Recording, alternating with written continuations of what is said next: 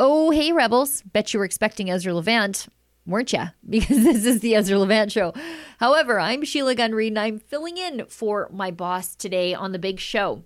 Now, today, I have exclusive access to information documents to show you. They're from the Public Health Agency of Canada, and they show the direct political meddling from the Federal Health Minister's office, who intervened to make sure that the Public Health Agency of Canada was pushing for masking of the general public when the Public Health Agency said it was completely unnecessary. And in fact, they admit they had really no evidence to be doing this. It was all political. And this kind of explains all that flip-flopping that Theresa Tam did on masks way back in March and April of 2020 now, doesn't it?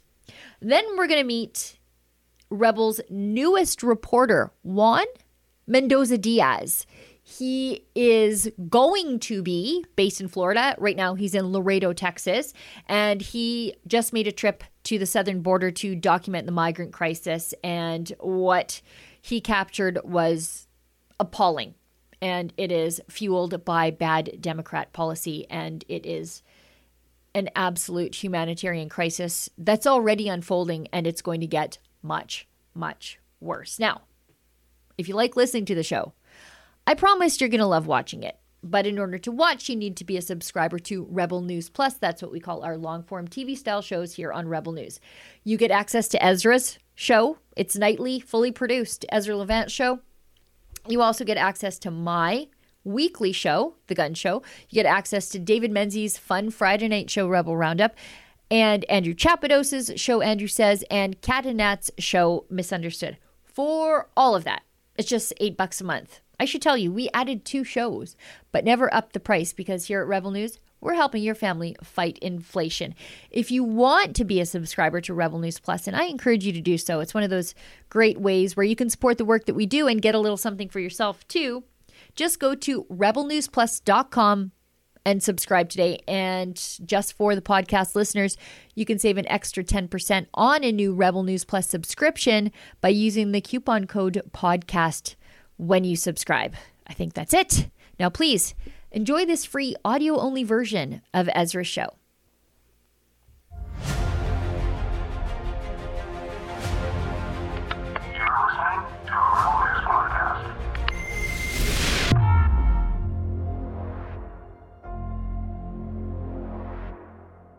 Tonight, shocking evidence in black and white that the Federal Health Minister's office politically influenced the Public Health Agency of Canada to promote face masking. Then, our newest rebel, Juan Mendoza-Diaz, on his trip to investigate the migrant crisis on America's southern border. It's April 28th, 2022. I'm Sheila Gunn Reid, but you are watching The Ezra Levant Show. Why should others go to jail when you're the biggest carbon consumer I know? There's 8,500 customers here, and you won't give them an answer. The only thing I have to say to the government about why I publish it is because it's my bloody right to do so.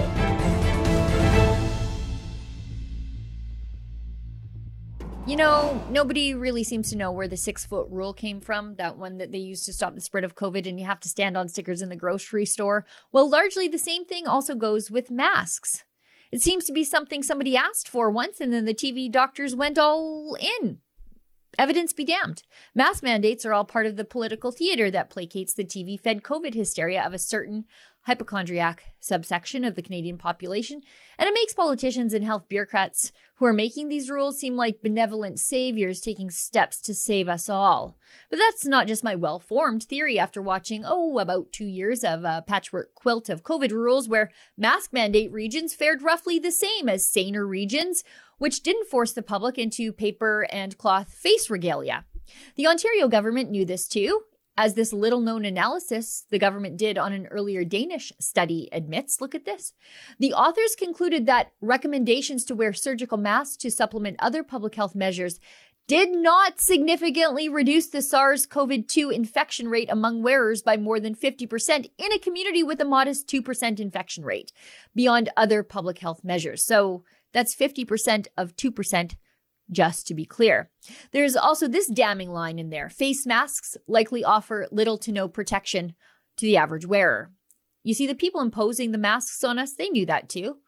And I can show you that in today's exclusive access to information documents from the Public Health Agency of Canada from April 2020, right as all that masking hysteria set in. These sorts of investigations are made possible through your support at our special website, rebelinvestigates.com. So thank you to all of you who make this important work possible. Now, the fact that evidence never supported masking and the Public Health Agency knew it from the very beginning certainly explains all the flip-flopping done by Dr. Theresa Tam, the Chief Medical Officer of Health for the entire country and the one person tasked with making Canada resilient to a pandemic. She first went from no masks because you people just don't know how to use them on March 28th, 2020 to wear a mask if you're sick, but only if you're sick just 3 days later. Putting a mask on an asymptomatic person is not beneficial, obviously, if you're not infected. If you're a close contact of a case, and under certain circumstances, especially, you'll also be in self-isolation, by the way, if you're a close contact of a case. And you also need to move for any essential reason. That's perhaps another situation.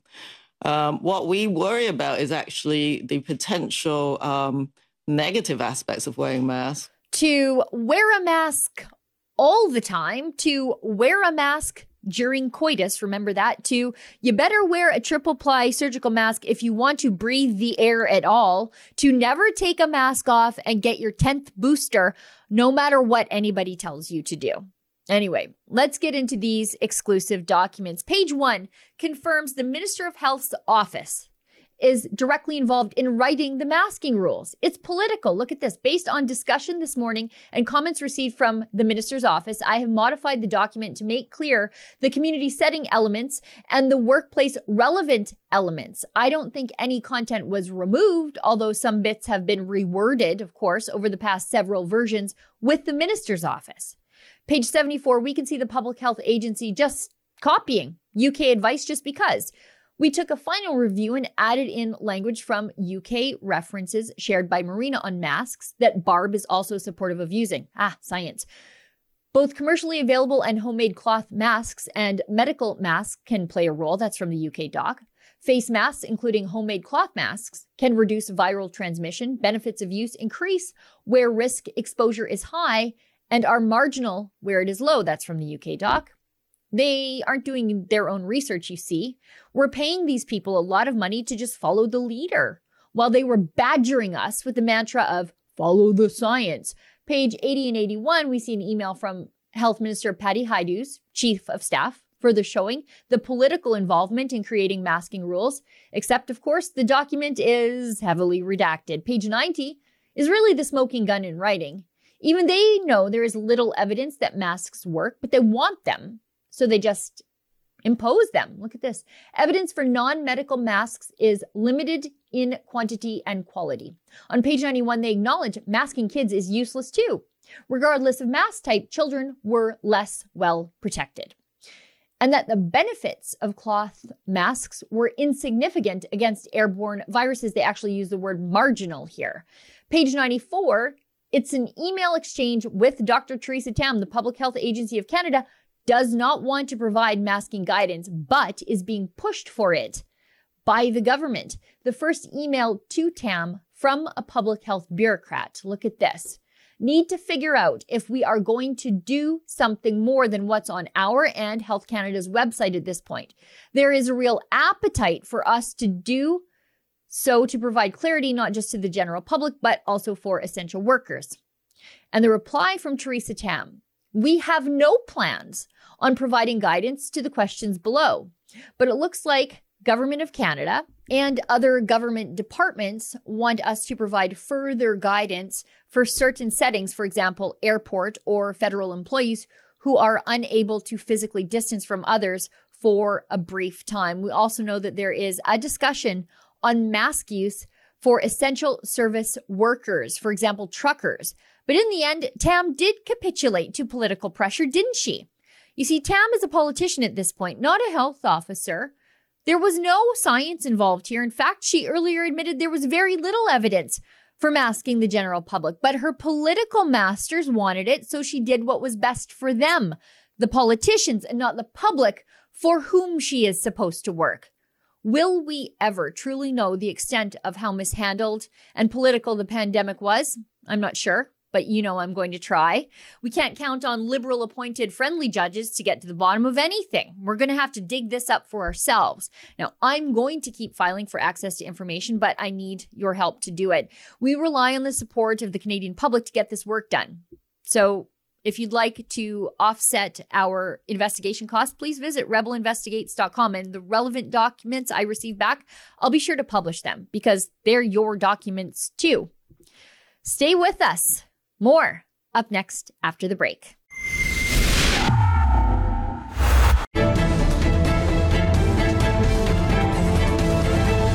As Canadians working at a Canadian network, we focus a lot on the border crisis unfolding here in Canada, particularly at Quebec's Roxham Road. But the migrants illegally crossing into Canada at Roxham Road, they aren't originating in the United States. In fact, they're using the United States as a bit of a pass-through before they get to Canada. And so, to deal with the crisis where it's starting and to report on some of the major issues in the southern states, in Texas and in Florida, we've elicited a brand new reporter. We've got Juan Mendoza Diaz, and he's our new reporter based in Florida, and he just came back from Texas. Juan, tell us a little bit about your trip to the border.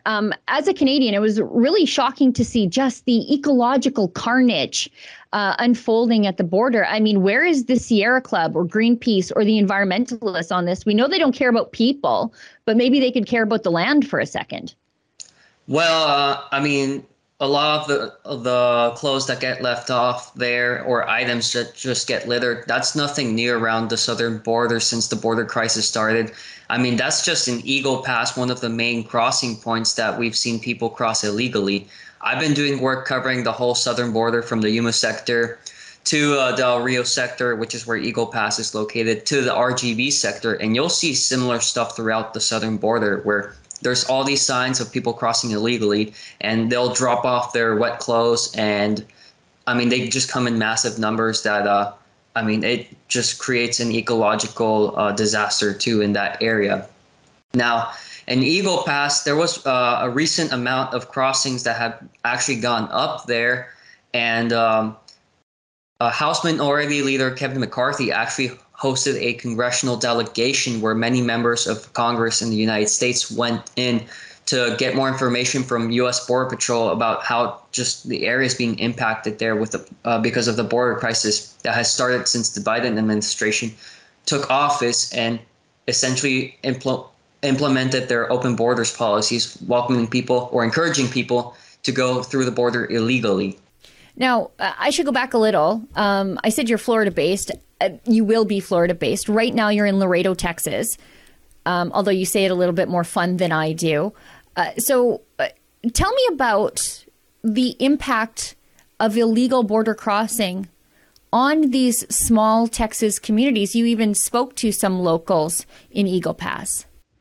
Well, their main concern is just that, with all this, with all the increased amounts of illegal border crossings that's happening, the main problem is that they're concerned that the cartels are being empowered. I mean, human trafficking now is the most profitable thing that organized crime groups are having here, since they can they're making about $15 to $16 million a day alone on human trafficking.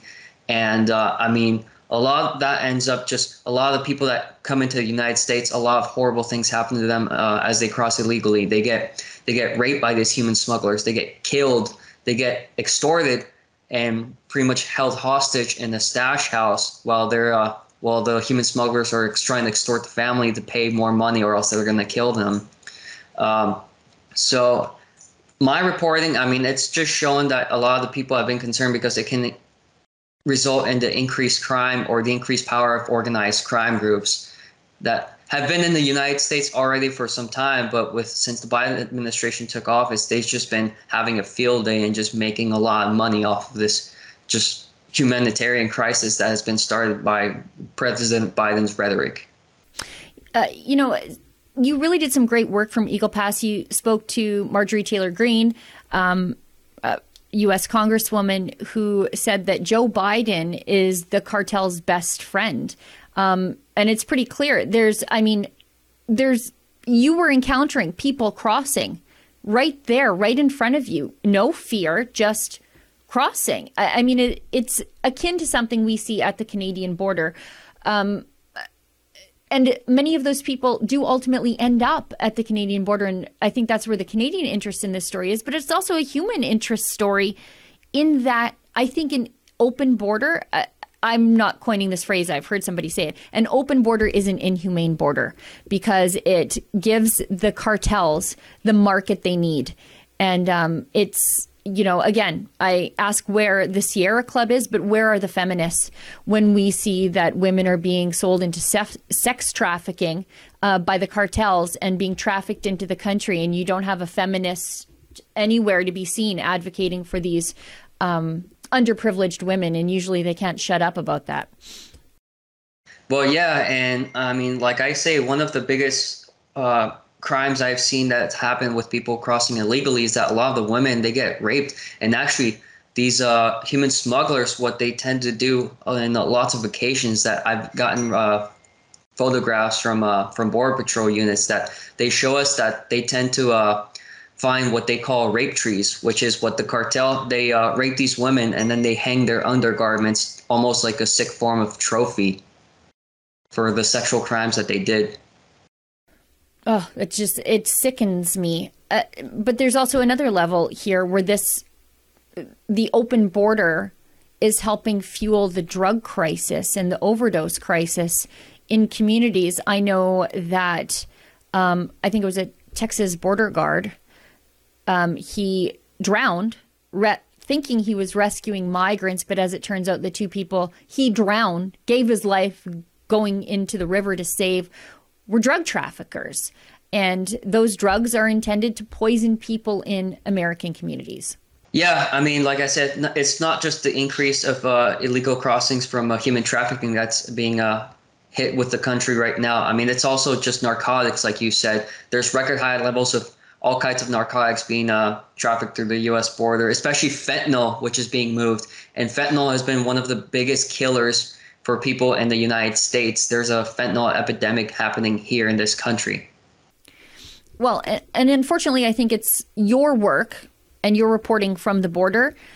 You're going to have to do a lot of it because as the Democrats wrestle with Title 42, repealing the law that basically prohibits people from coming into the country if they may pose a risk to the country because of a communicable disease. The Democrats are currently wrestling with repealing that, and that is just going to cause a flood of people coming across the border because that really seems to be the only thing that's holding so many of them back. Exactly. Luckily, the federal court struck down the administration's order to repeal Title 42 on May 23rd. And I was talking with CBP units and even NGOs that were concerned that they would be overwhelmed once Title 42 would be repealed because they've already been seeing record numbers. Fiscal year 2022, there's already been over 1 million encounters of illegal migrants at the southern border. And it's April. Yeah. And their fiscal year, it goes all the way to September 30th. And they're thinking it's going to surpass last fiscal year's amount of crossings. And last year's was a record high. And we're not even halfway through the year and it's already over 1 million. It makes me concerned for American communities because these people end up somewhere in American communities. And are they equipped to deal with it? I don't think so. Juan, tell us where people can support your work, because I think your work is so important and it does have implications for Canadians, but also for just normal Americans. All of this impacts their communities, be it through human trafficking, sex trafficking, narcotics coming across the border, or the expectation that migrants have to be resettled and communities don't have the resources to deal with Biden's bad decisions. Tell us how we can support your work. Well, definitely you guys can support me through going through Rebel Media. And as well, if you guys want to get more more looks at what my current updates with the border situation is when I'm on the ground, you can check me out on Instagram and Twitter at JuanMoreNews. I usually provide quick updates on my Twitter there, and I also post videos once I have all the reports done there as well on Instagram. And of course, like I said, you can go to rebelborderreports.com to be able to help us finance these trips. Well, Juan, I appreciate your work there. I know that, you have some experience doing this, but boy, when you went to the border, you hit the ground running. You were talking to congressmen, you were catching migrants as they crossed the border. I mean, there's just so much news there. And I think you're going to be a very busy guy in the very near future. Thanks for coming on this show. Thank you, Sheila. I can't wait to see what Juan does next. Stay with us. Your letters up next after the break.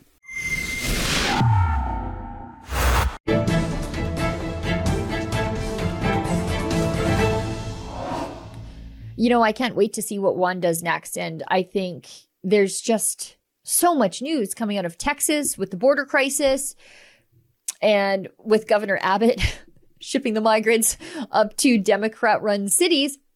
And in Florida with Governor Ron DeSantis being the leading warrior in the culture war, but also I think he's sort of the leader of the conservative movement, not just in the United States, but I think kind of in the free world. And I know that Juan is probably going to have a very good problem in that he will probably wake up every single day, not wondering, whoa, what am I going to do today? But how do I get to all the things that I want to do today? Because there's just so much news coming out of the southern states. And I know he's going to do a great job covering it. If you'd like to see and support Juan's work from the border, please visit rebelborderreports.com. Now, this is a part of the show where Ezra reads his hate mail, fan mail, letters, queries, comments. So I will do that too, since I'm filling in and it's his show. These comments or letters are not directed at me, and they do not reflect the opinions of your usual host. This is just me. So I'll read a few of them and then wrap up the show. So the first letter is from Paul McCullough, who says, I don't trust any news media company that takes government handouts. Anything they say or print is tainted. Yeah.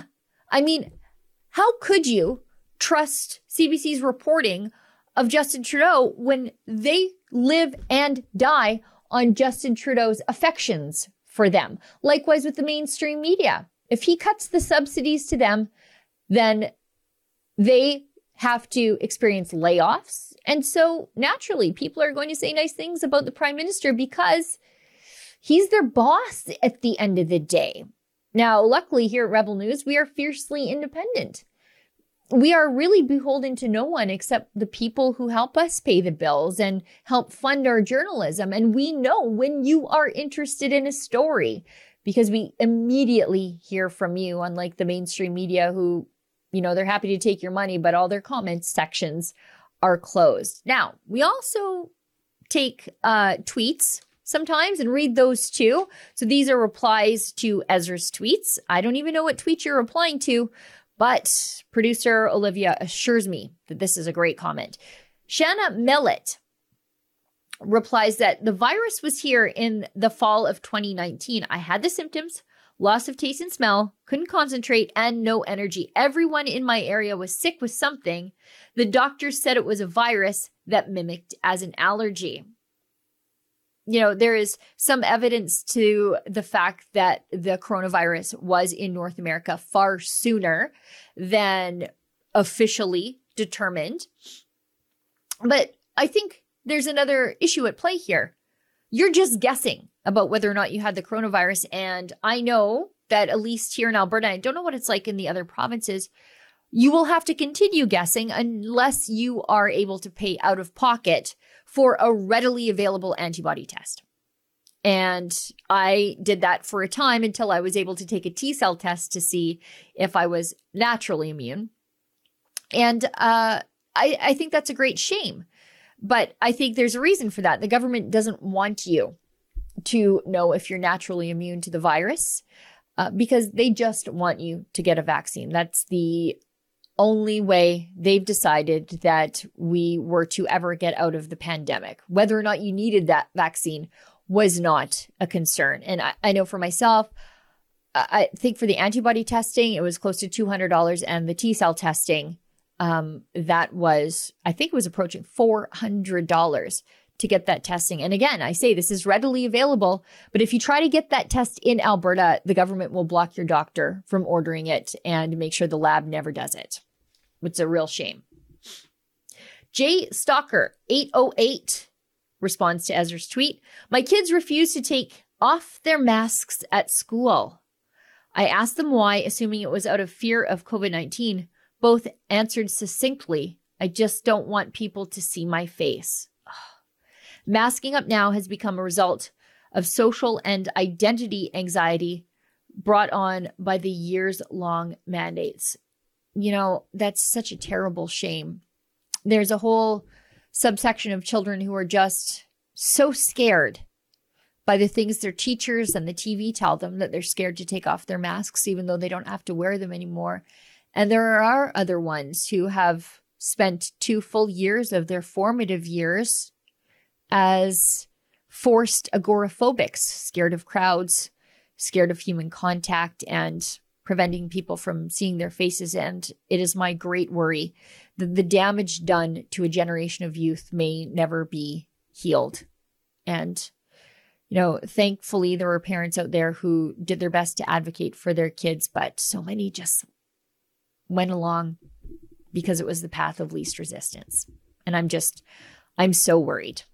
On that dark note, that's the show for tonight. Thank you so much for allowing me to fill in. Thank you to everybody in the office who will ultimately put together all the random video files. I plan to send them into a watchable show for our viewers and subscribers at home. I think it'll be Ezra back in the chair tomorrow.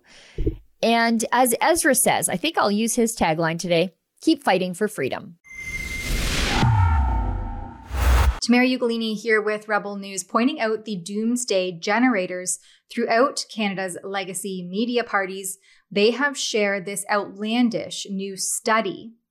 From Global News to the National Post to CTV News and the Globe and Mail, and I think you get the picture. This study was headline news on April 25th that the unvaccinated are apparently the ones responsible for spreading COVID infection among the vaccinated. It's basically how you tell people that their vaccines don't work without outright telling them that their vaccines don't work. The main proponents of this hogwash is none other than Professor of Epidemiology at the University of Toronto's Dalai Lama School of Public Health, David Fisman. He is a now resigned member of the Ontario Science Table, that's the OST, who has declared conflicts of interest that came ahead as early as January 2021, when he was found to be lobbying the government against school reopenings and simultaneously being paid by a massive teachers union, the Elementary Teachers Federation of Ontario. A few months later, he resigned from his position at the OST as his unnecessarily alarming model predictions became increasingly ignored as they were repeatedly incorrect. Prior to his resignation, some of his declared conflicts of interest with the OST included that he received direct funding from Pfizer, AstraZeneca, the Ontario Nurses Association, etc. A quick recap into Fisman. In May of 2020, the Globe and Mail reported a direct quote from him that he hadn't hugged his kids since mid-March. Denying your children physical contact for over 2 months is basically a recipe for sociopathic behavior. He contributes to more COVID collectivism under this direct quote that the conclusion is that public health is something you have to do collectively.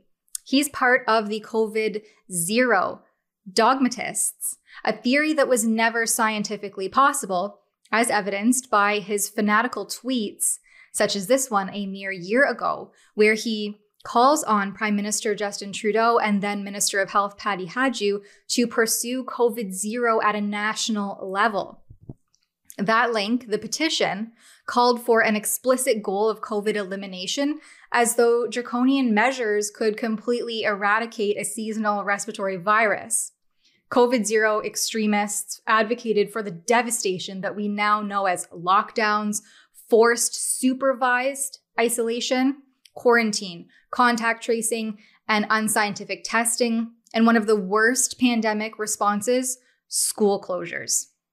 So you get the picture as to who David Fistman and what kind of person that this is that drives this wedge between Canadians making medical choices for themselves. This study, again authored by David Fistman and amplified by mainstreamists, was published in the Canadian Medical Association Journal, also known as CMAJ, titled Population Mixing Between Vaccinated and Unvaccinated Subpopulations on Infectious Disease Dynamics, Implications for SARS-CoV-2 Transmission. The study sought to explore the impact of mixing of unvaccinated and vaccinated populations on risk of SARS-CoV-2 infection among vaccinated people. So basically, they developed a hypothesis and then developed a computer model to prove it. Under methods, you can see that they constructed a simple compartmental model and simulated a spectrum of patterns. So this is all assumption-based and is basically just a big pretend play simulation being espoused as hard data. It's not even a study. It's a modeling prediction, and it is junk science based on the lowest level of evidence as per the hierarchy of evidence. And these people seem to be doing just fine. That is, if you look at the real world, real-time data coming out instead of this subjective fantasy model. If you look at the data out of Ontario, those receiving their fourth COVID injection are dying at a greater rate than the unvaccinated when population is adjusted for per 100,000 people.